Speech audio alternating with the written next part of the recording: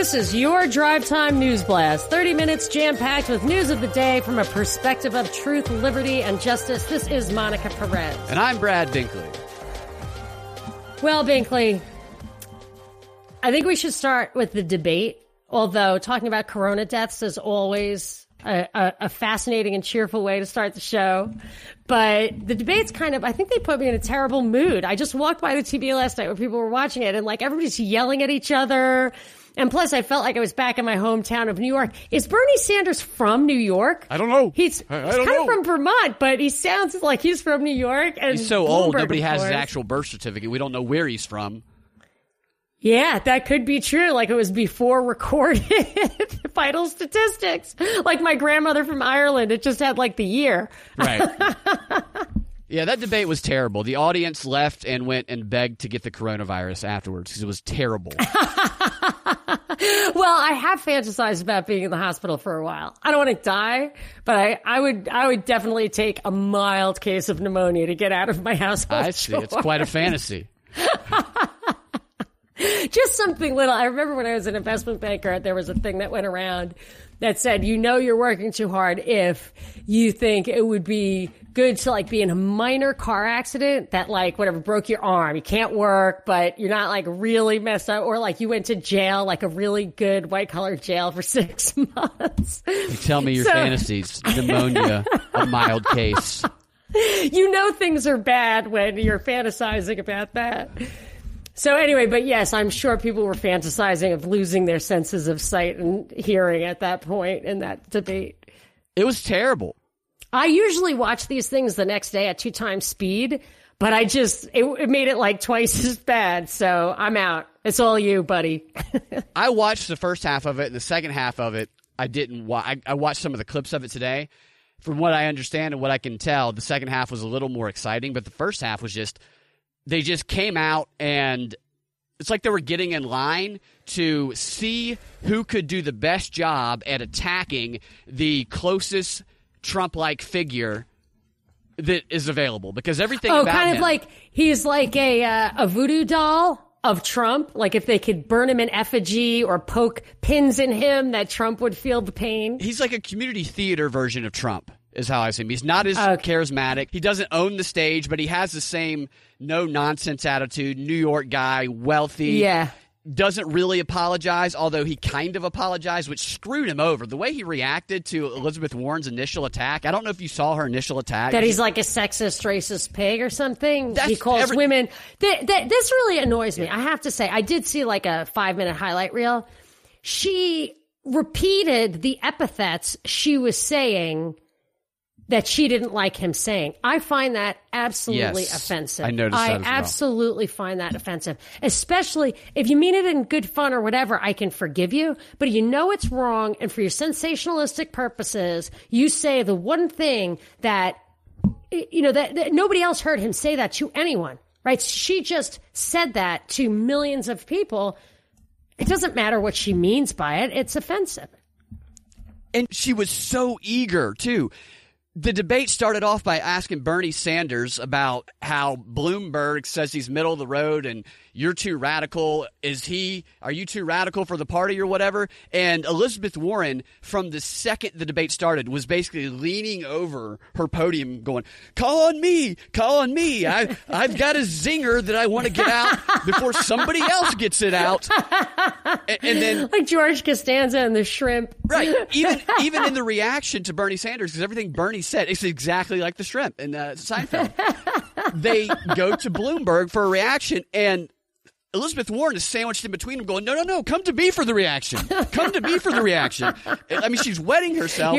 You're actually doing a good imitation of her, even though nobody can see it. This is what she said. This is her first out-of-the-gate quote to Bloomberg, and she was so excited to get this one out there.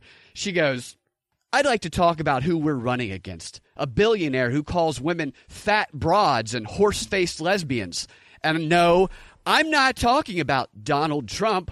I'm talking about Mayor Bloomberg. And the crowd's like, ooh, they just go wild. Snap. Yeah, and I mean, although does it count that you just said what I thought we shouldn't say? What, reading the... Actually, you're fine because that's what we do. But her being indignant about it. Her saying that. And then repeating it. You know what I mean? Like, why would you say that? Right. And what's her problem with horse-faced lesbians? They have rights also. That's how Bloomberg should have reacted. The problem with Bloomberg... I'm not a big fan of name-calling, so I don't really... I don't do it, but she was yelling at him for doing it, and she put it out there. You know, it's like the N-word. You're not allowed to say it. I get it. It's totally offensive. Even if you're Papa John and say, I never say the N-word, and they're like, you have to say it. I never say it. Even if you mean not to say it, and you say it, it's the de facto offensive. That's from her camp. Yeah. So then how come she gets to say something? Because it's not offensive enough to be unsaid, but it's still offensive enough to she's fighting this fight against this rich white billionaire. But she wasn't the only one that said something like that. One of the moderators asked a question at one point. The question was to Bloomberg, and I don't even remember what the real purpose of the question was. I don't think there was one. But she said, Mayor Bloomberg, you were in a lawsuit from like 1999 or 2000 or something. One of your former employees said that you looked at her and looked over to another coworker and said, I'd totally do her. Does America deserve better? The question was something like that. Like, what kind of question is that? Yeah. What's he supposed to say? How do you even answer a question like, he shouldn't have humored it. He should have just gone on the attack. So what did he say? He diverted the attention back to, he didn't really apologize. He kind of says, well, I apologized when I needed to. But then he said, seems so asexual. I can't believe he would even engage in that. His demeanor was kind of like somebody who shrugs at the insults and kind of tries to appear like he's sorry, but like Trump, doesn't really apologize because he's obviously not sorry, and he knows he's got money, so he's not worried about this debate. But what he should have done, because he was set up to look, he knew what was going to happen. He knew they were going to do this. So if he's truly trying to actually run instead of just being a stand-in for Donald Trump while everybody else practices, then he should have done what Trump did when he was doing the debates, and he should have responded to Elizabeth Warren something like, and you pretended to be a Native American for your entire life so you could get benefits of this. Look, we all know, and if the crowd moans, and they will because it's a stacked audience, he points that out. Right. This is a stacked audience to make it appear as though that communism is mainstream in America. It's not. Most of America are not like the people on this stage, and you're attacking me because you don't have any issues to talk about. He should have gone on an attack.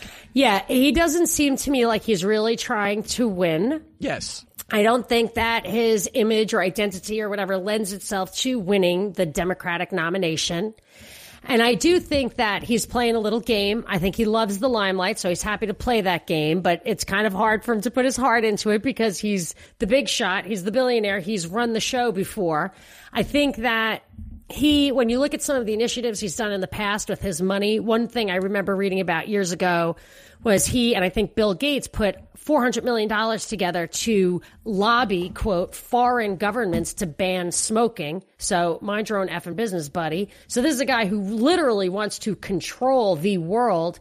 And when I see his ads focusing on gun control and gun crime and that kind of thing, they seem like ads for gun control. So he might be doing what I admire Ron Paul for doing because I liked his message, and I don't unadmire Bloomberg, but I question his motives. That the campaign is about the message. And I wouldn't put it past him. Him and Donald Trump probably went back a long time, probably have a lot of common friends, a lot of common interests. I wouldn't be surprised if Bloomberg wants Trump to win. I mean, Jeff Zucker, I think, wanted Trump to win. I wouldn't surprise me either. I bet that Bloomberg's news organization is making a killing right now. So I bet while he's spending this money. Jeff Zucker is the news guy. CNN has never been healthier. Jeff Zucker runs CNN, but he also was a boss of The Apprentice. When Donald Trump was the boss on The Apprentice, Zucker was his boss. Yeah. But when CNN rolled along and said, oh, Republicans, please, us Democrats want you to vote for anyone but Trump. Pleasey, pleasey, pleasey. And then the Republicans are like, you see how it makes them crazy? My brother, George the Friendly Truck Driver, said to me the other day, I was like, why do you like Trump so much? He's like, there's only one reason. He pisses off the people I hate. And that's all there is to it. And it's brilliant. And that, if Bloomberg is running a media, I don't know how much he makes from the media elements of it, but yeah, I wouldn't be surprised. his prominence and Bloomberg News' prominence has done nothing but soar since he got into the race. So he can, while he's spending a lot of money, he's going to be able to cash in on it as well. That is so interesting. And I almost feel like Harvey Weinstein, his company was going to go bankrupt and then it got sold. I remember the Clippers thing. It went, after that scandal, went for the biggest price an NBA team had ever gone for, I think, if I recall correctly. Yeah. I mean, it's just no PR is bad PR, man. Yeah, and outside of him being attacked most of the time, he did call Bernie a communist at one point in the second half, which good, because Bernie, he's a communist in the true sense of the word. He wants everybody else to be in the factory, and he wants to sit in the back room with the caviar. Did you hear Sanders' response to Bloomberg talking about America's a great country? The most prominent socialist in this country has three houses. Three houses. That was the Bird's like, no, reel. excuse me. I have a house in Washington. I work here. I have a summer camp. I have a summer camp. What does that mean? What kind of defense is that? It's like saying, no, excuse me. But it's not that he's a socialist. It's that I believe he's never had a private sector job. Yeah.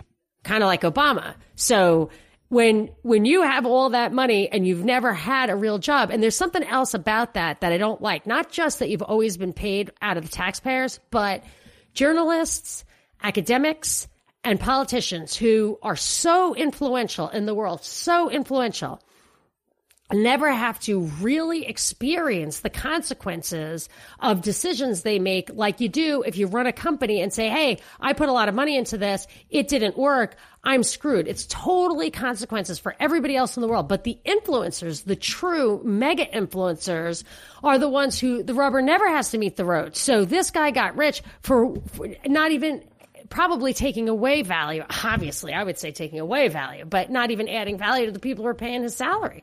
Because there's really no way to know. Yeah, Bernie's gotten rich off of being an agitator his entire life. Right.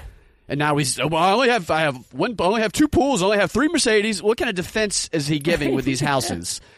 And then Pete Buttigieg and Klobuchar got into like a cat fight. Klobuchar was really upset with Buttigieg because she said that she started talking crackly. I think she was doing this on purpose. She started kind of going, "Why are you saying that I'm dumb?" She transformed herself. She's a weird little character. She made herself look like a victim. She had to make herself smaller and less intimidating than Pete Buttigieg because he looks pretty unassuming when you look. He doesn't look like he's going to come and threaten somebody. So she was attempting to make herself the victim of Pete Buttigieg, which is pretty hilarious, but it was just like, why am I watching this? Why am I watching this interchange right now? The interchange was about this. They spent 5 minutes talking about Amy Klobuchar last week was asked if she knew who the president of Mexico was. She said no. And they spent 5 freaking minutes talking about it. She wasn't the only one. She wasn't the only one.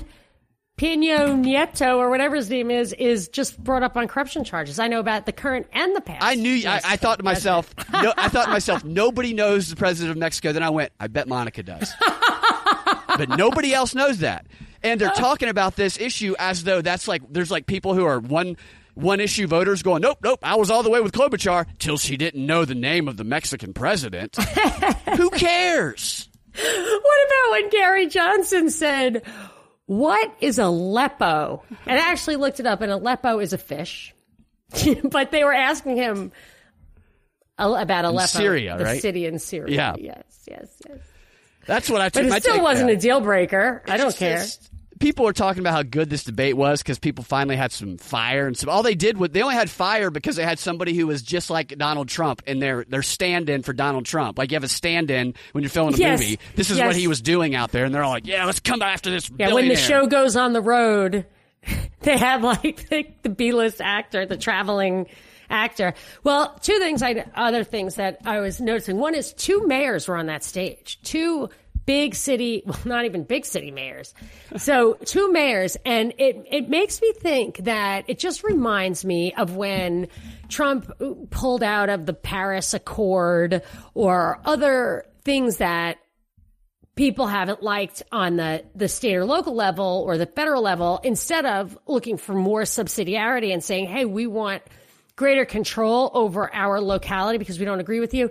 Mayors have reached out into international mayoral conferences, committees. They get their marching orders from these globalist organizations, which I don't know specifically, but I feel like the World Economic Forum would be one, perhaps. The Bosch Foundation might be one, the Rockefeller Foundation, but the UN does stuff like that. The World Bank will have international meetings like that. I don't know who does the mayor one, but there are international coalitions of mayors, and they reach above the federal and state layers to plug directly into what is this, I think, beginning to coalesce as a world government. And 2 of them are on that stage out of like 6 people. And then Biden, I was looking for Which ones are those 2? Buttigieg? I don't know if it's Booty Judge, Booty Gig, or Buttigieg, but Buttigieg. That's how Trump said it. Mayor Pete. That's right. And Mayor Bloomberg. That's right. Right. Mayor Pete, Mayor Bloomberg. And then Biden, I was looking for signs of neurological impairment, as usual, to see if he really has it. I was trying to like look into his eyes to see if he was faking or not. But then people started heckling him. Did you catch that? I did. Yeah. What were they heckling? I don't know. I couldn't hear. You couldn't tell. You couldn't hear it. Yeah. He hardly spoke at all. He hardly had any time. He's done. He's done. He's like, you know what? I did this. I'm just going to I can't leave as soon as dinner's finished, but as soon as dessert's finished, I'm out of here. When they were I'm not even going to eat it. When they were talking about the name of the Mexican president for I feel like this debate went on forever and it was so empty and useless and meaningless about, well, did you know the name of the president? Well, you didn't know the name of this. Well, what about this trivia question? Well, that was like the Sarah Palin trick. What's the Bush Doctrine? Yeah, she didn't even know the Bush Doctrine. It's like she didn't know what you were thinking and calling the Bush Doctrine. Yeah, it's a not gotcha like she question. Didn't understand what the Marshall Plan was. Yeah. She didn't know what the Bush Doctrine, you know what I mean? It's like, what the fuck is the Bush? I still don't know. What is the Bush Doctrine? Who knows? Right? So I know the president of Mexico, but I don't know the Bush Doctrine. What's the Bush Doctrine? Blow people up, make it look like it's their fault? Perhaps. I think that's a lot of doctrines. I think it's as good as anything. That's what she should have said. But she did. She gave an answer, but it doesn't matter if they kept going. And I do not agree with her politics, of course. They kept going back and forth to the other side of the stage during this debate, and they keep passing Biden with the camera, and it's almost like Biden, every time the camera passes, just has his hands up in the air going, hello, I'm the only person who knows the president of Mexico here. Hello. Yes, right. He's got I bought him the garden in his backyard. Yeah. So yeah, is there anything, could there be anything? Oh, the only thing I thought was that Bernie Sanders, who's pulling away, I think. I mean, maybe Bloomberg swoops in and steals it from him, but if Bernie Sanders is the guy, then he's the only person who hasn't actually outwardly suggested that Stacey Abrams be his sidekick. But I, of course, think he wants AOC. Maybe they'll try to break the age barrier and get AOC. But he's going to die. You know, statistics would say he's going to die sooner than Doctor said my heart is stronger after my heart attack. All right. Well, there you have it. But whoever's VP is would be a very important selection for just medical. You should name Biden as VP. Oh my gosh, that would be so funny. Then who gets the Pelosi? That's how we get President Pelosi. That was my obscure. But she's 80-something. That's what I want. I don't want anybody under 90 in that presidency. Yeah, Dianne Feinstein would be like communist China, ancient communist China. Okay, look, so coronavirus, yada yada. I got a couple of things. I'm fascinated with the coronavirus. I do too. I'll tell you why. Too. You know why I'm fascinated? I had to retweet the Johns Hopkins call to action. It's just 2 pages. It's not that much to just go to Monica Perez Show on Twitter. Because every day when I read the newspaper, there's I think back to the call to action. It's we need to demonstrate to international businesses that their bottom line will be hit if we have reckless, unthought out, unprepared for trade and travel restrictions. So in today's newspaper, international airlines are being hit hard, reducing growth expectations. And then another thing, straight out of Event 201, it's out of the action items, the Johns Hopkins action items, that short couple of pages, it says we need to make people aware of the medical supplies that we need, massive stockpiles, distribution, manufacturing on the fly, and that it isn't just masks or it isn't just hazmat uniforms. You don't know what you're going to have shortages of. So at first we heard about the masks, and now today it was protective gear. And then there was another one about local communities trying to deal with self-quarantined travelers. In the United States. Yes, and how they're overwhelmed and they just don't have the manpower for it. They don't really, like I was looking for the words, they don't have a plan. I didn't see those words, but it was very clear that, gee, these people are trying their best and they just don't know what to do. They need to be able to plug into some emergency orders. That's what stuck out in my mind too, that article, where it was talking about how state and local officials, they're collecting the information on people who are going to be self-quarantined. They're getting it from federal officials who screen them at the airport, and they're starting to implement these tracking measures. We talked about how China's doing the overt, extreme mass surveillance, authoritarianism, and how other countries are mirroring what they're doing to a lesser extent. But if this continues to go on, those attempts will fail.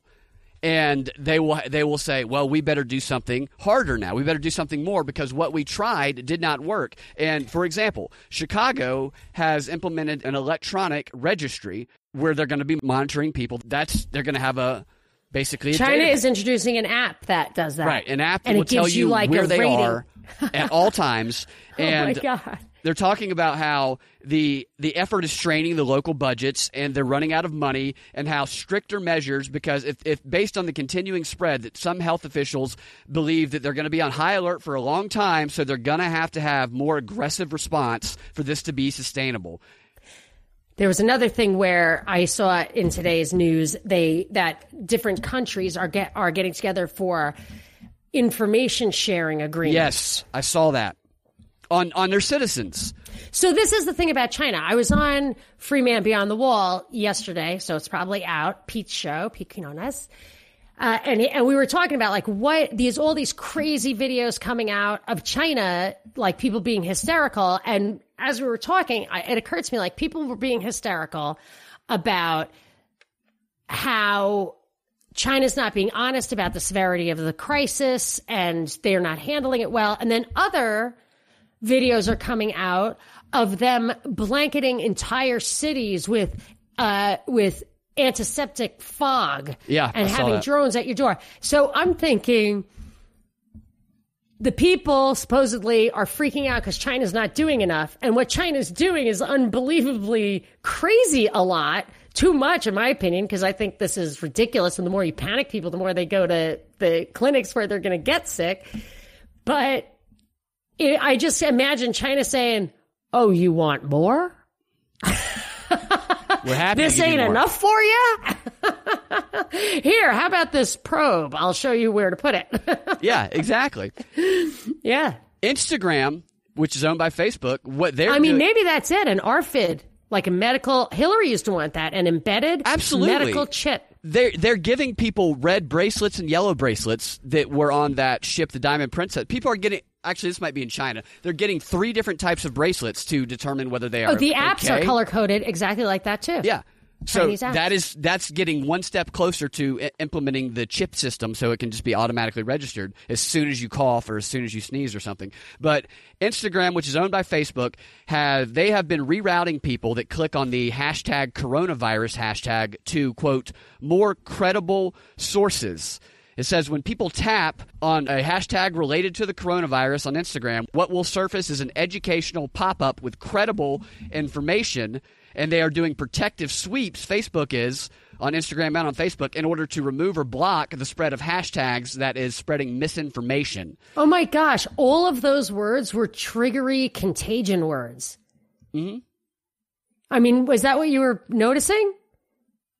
Read it again, like spread. Oh, yes. Yeah. You know what I mean? Like, yeah. I feel like it's like to inoculate the internet from dangerous info, like. Right, because the virus. They're trying to sterilize it. They call and misinformation a sanitize virus. it. When they talk about misinformation at these educational things that's run by like Google and all that, they call misinformation a virus that spreads.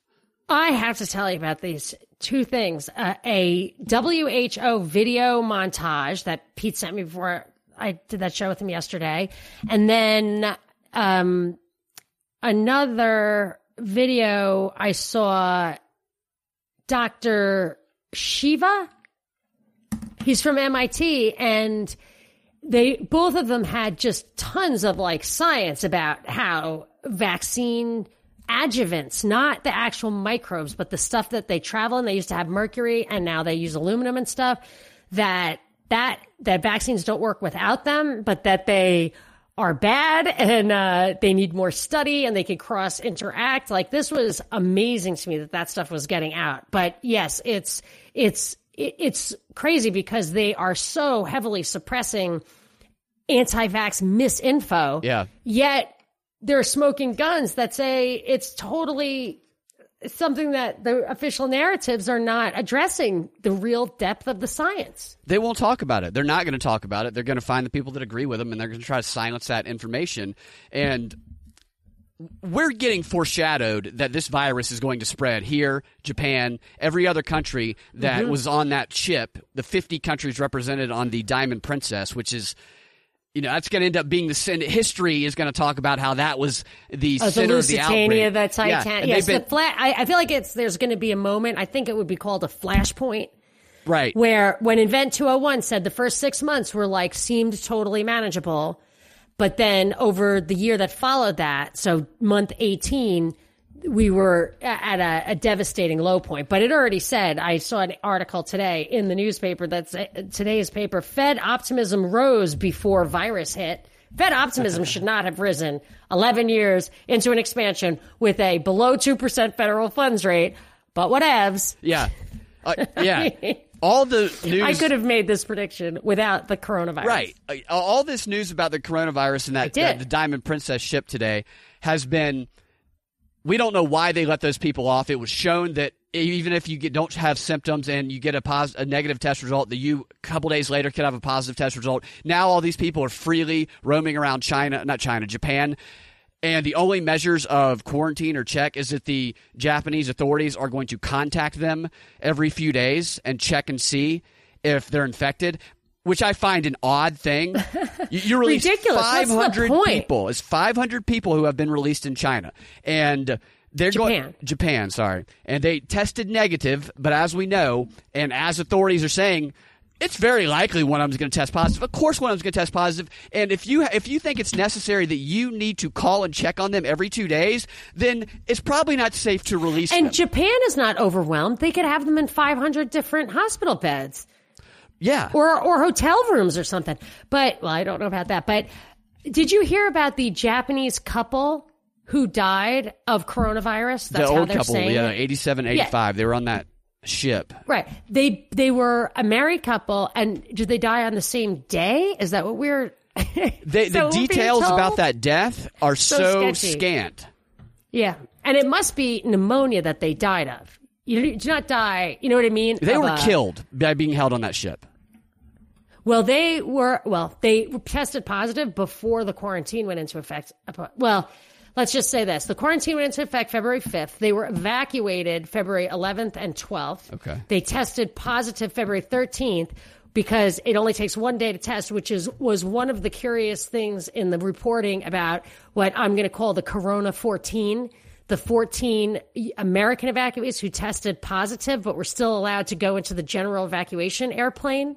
But the question was, why did it take 2 to 3 days to get their results back? And then when they did get the results back, why did they let them on the plane? The reporting on this is that it only took 1 day to get the results back. I don't know what's more realistic. It's like Monty Python comedy of errors. There's no real here. story. Yeah. Everything is when facts move, this is a sure sign of a psyop when facts change. Yeah, and the reporting changed again. The way that they record what... did you see that? They changed it back to the old... Oh, my gosh! It has changed 6 times. The way that they measure who has coronavirus? So now, yesterday, they eliminated being able to use a chest x-ray as a diagnostic measure, which makes no sense at all. That's like the ultimate diagnostic measure. That's crazy not to use that. That determines whether you have pneumonia, which is the big problem. So... yeah, so it's changed 6 times. So there is absolutely no way of evaluating the actual trend. The vectors of a disease are so important, and they're not restating them. Just, you're better off to not change it. You know what that begs Just don't change it. Even if it's inaccurate, at least continue to take the same take at least the new stat, go ahead, but also continue to track the original stat throughout these changes. So at least you have some sense of magnitude, vector, location, whatever. This begs for something straight out of the Event 201 simulation, something that you've talked about. A global health organization, universal standards of measurement, of testing. Good point. You got to have a centralized organization that determines all the rules. Yes. Didn't they call it the global pandemic board? Yeah. Something. They gave it a like name. That. Yeah. Of who should be calling the shots on all of this. So I feel like even though we are a little bit over since I teased it yesterday. Yes. Should we get to your... Yeah. Mm-hmm. I want to get your libertarian perspective on a story out of Santa Monica, California, where secret porn videos are being filmed inside of a public library that's open during the day. And obviously this has sparked some outrage among the citizens that live in that Santa Monica County. But while they don't want, kids, there's a kids' school right by there. In the porn video, which was on Pornhub, the female actress goes outside of a school and exposes herself and commits a sex act with an unnamed man, and then they go into the library and they commit a sex act. There's some voyeurism that they film and they put on Pornhub.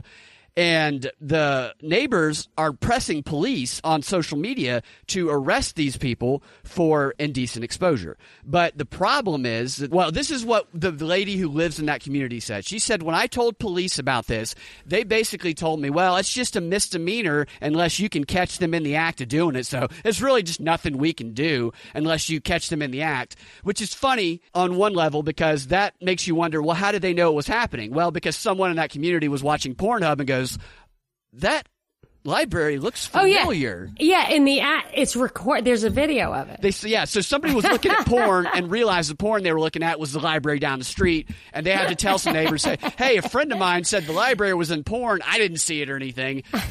And so so they have to catch them in the act. So they're doing it covertly.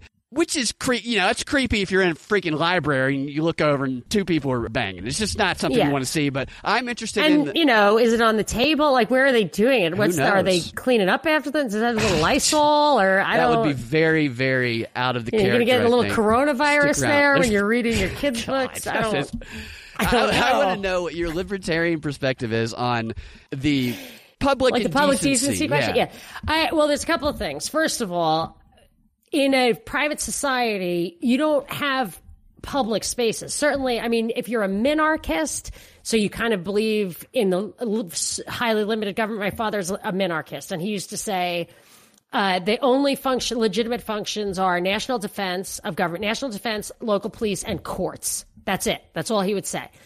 So in that case, maybe you do acknowledge the Constitution as post roads and stuff like that. But I'm an anarcho-capitalist. I don't think you need public anything. That roads are built by developers of malls and developers of apartment buildings building a road that everybody wants. So I'm not a fan of public places. I think public libraries are like zoos in that they're immoral. Because I'm not saying I'm a big activist boycotter. I took my kids to the zoo, but you look at it, it's just if I were a giraffe, I would not want to be here. And then they're like, oh, but we saved its life, whatever. Okay, I don't know. But public libraries, I don't know if it helps the guy who writes the book or not, but it seems to me that you're violating copyright by putting everybody's books in the public library. I don't know if copyrights, which are also in the Constitution, have an easement for the government to lend your books out without charging people rent. I don't understand. My sister never buys books because she gets them at the library. I'm like, that's uncool. But so if you have a private entity, you can make your own rules and throw people out if they do that stuff in there. So you really don't have that problem.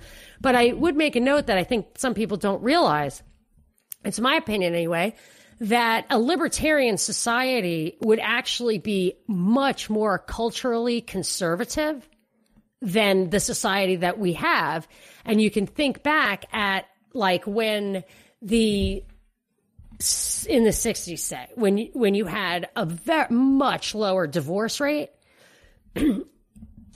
the powers that be or whatever, Cloward and Piven, people like welfare, they go out of their way to cut down on marriage. They want dependents at the higher level. If you're a single mom, you can get welfare. They want you to have welfare, so they encourage that, and they put all sorts of incentives in place to undermine all that. But if you don't have that so-called safety net and you get knocked up, you are going to have to pay for that. Or your dad's going to have to pay for it. And he's probably going to, as my father would say, beat your cruller off.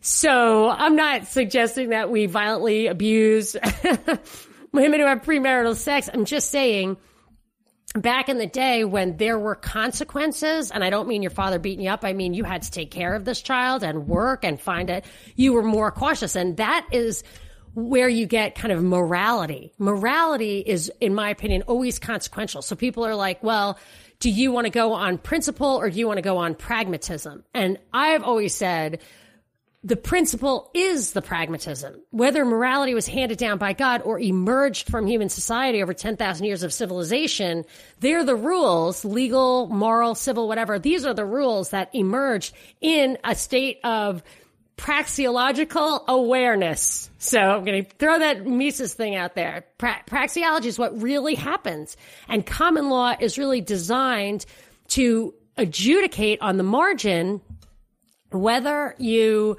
like the fundamental law of don't touch me or my stuff, if there's a case where it's not crystal clear to everybody what the answer is, then you adjudicate that case. And that is the precedent. That is how our law works. That's the precedent for all to follow. Why? Because it's a real thing that happened and got resolved by some wise people, and it was then accepted as valid. Now things are getting a little, they're not as pragmatic and principled at the same time.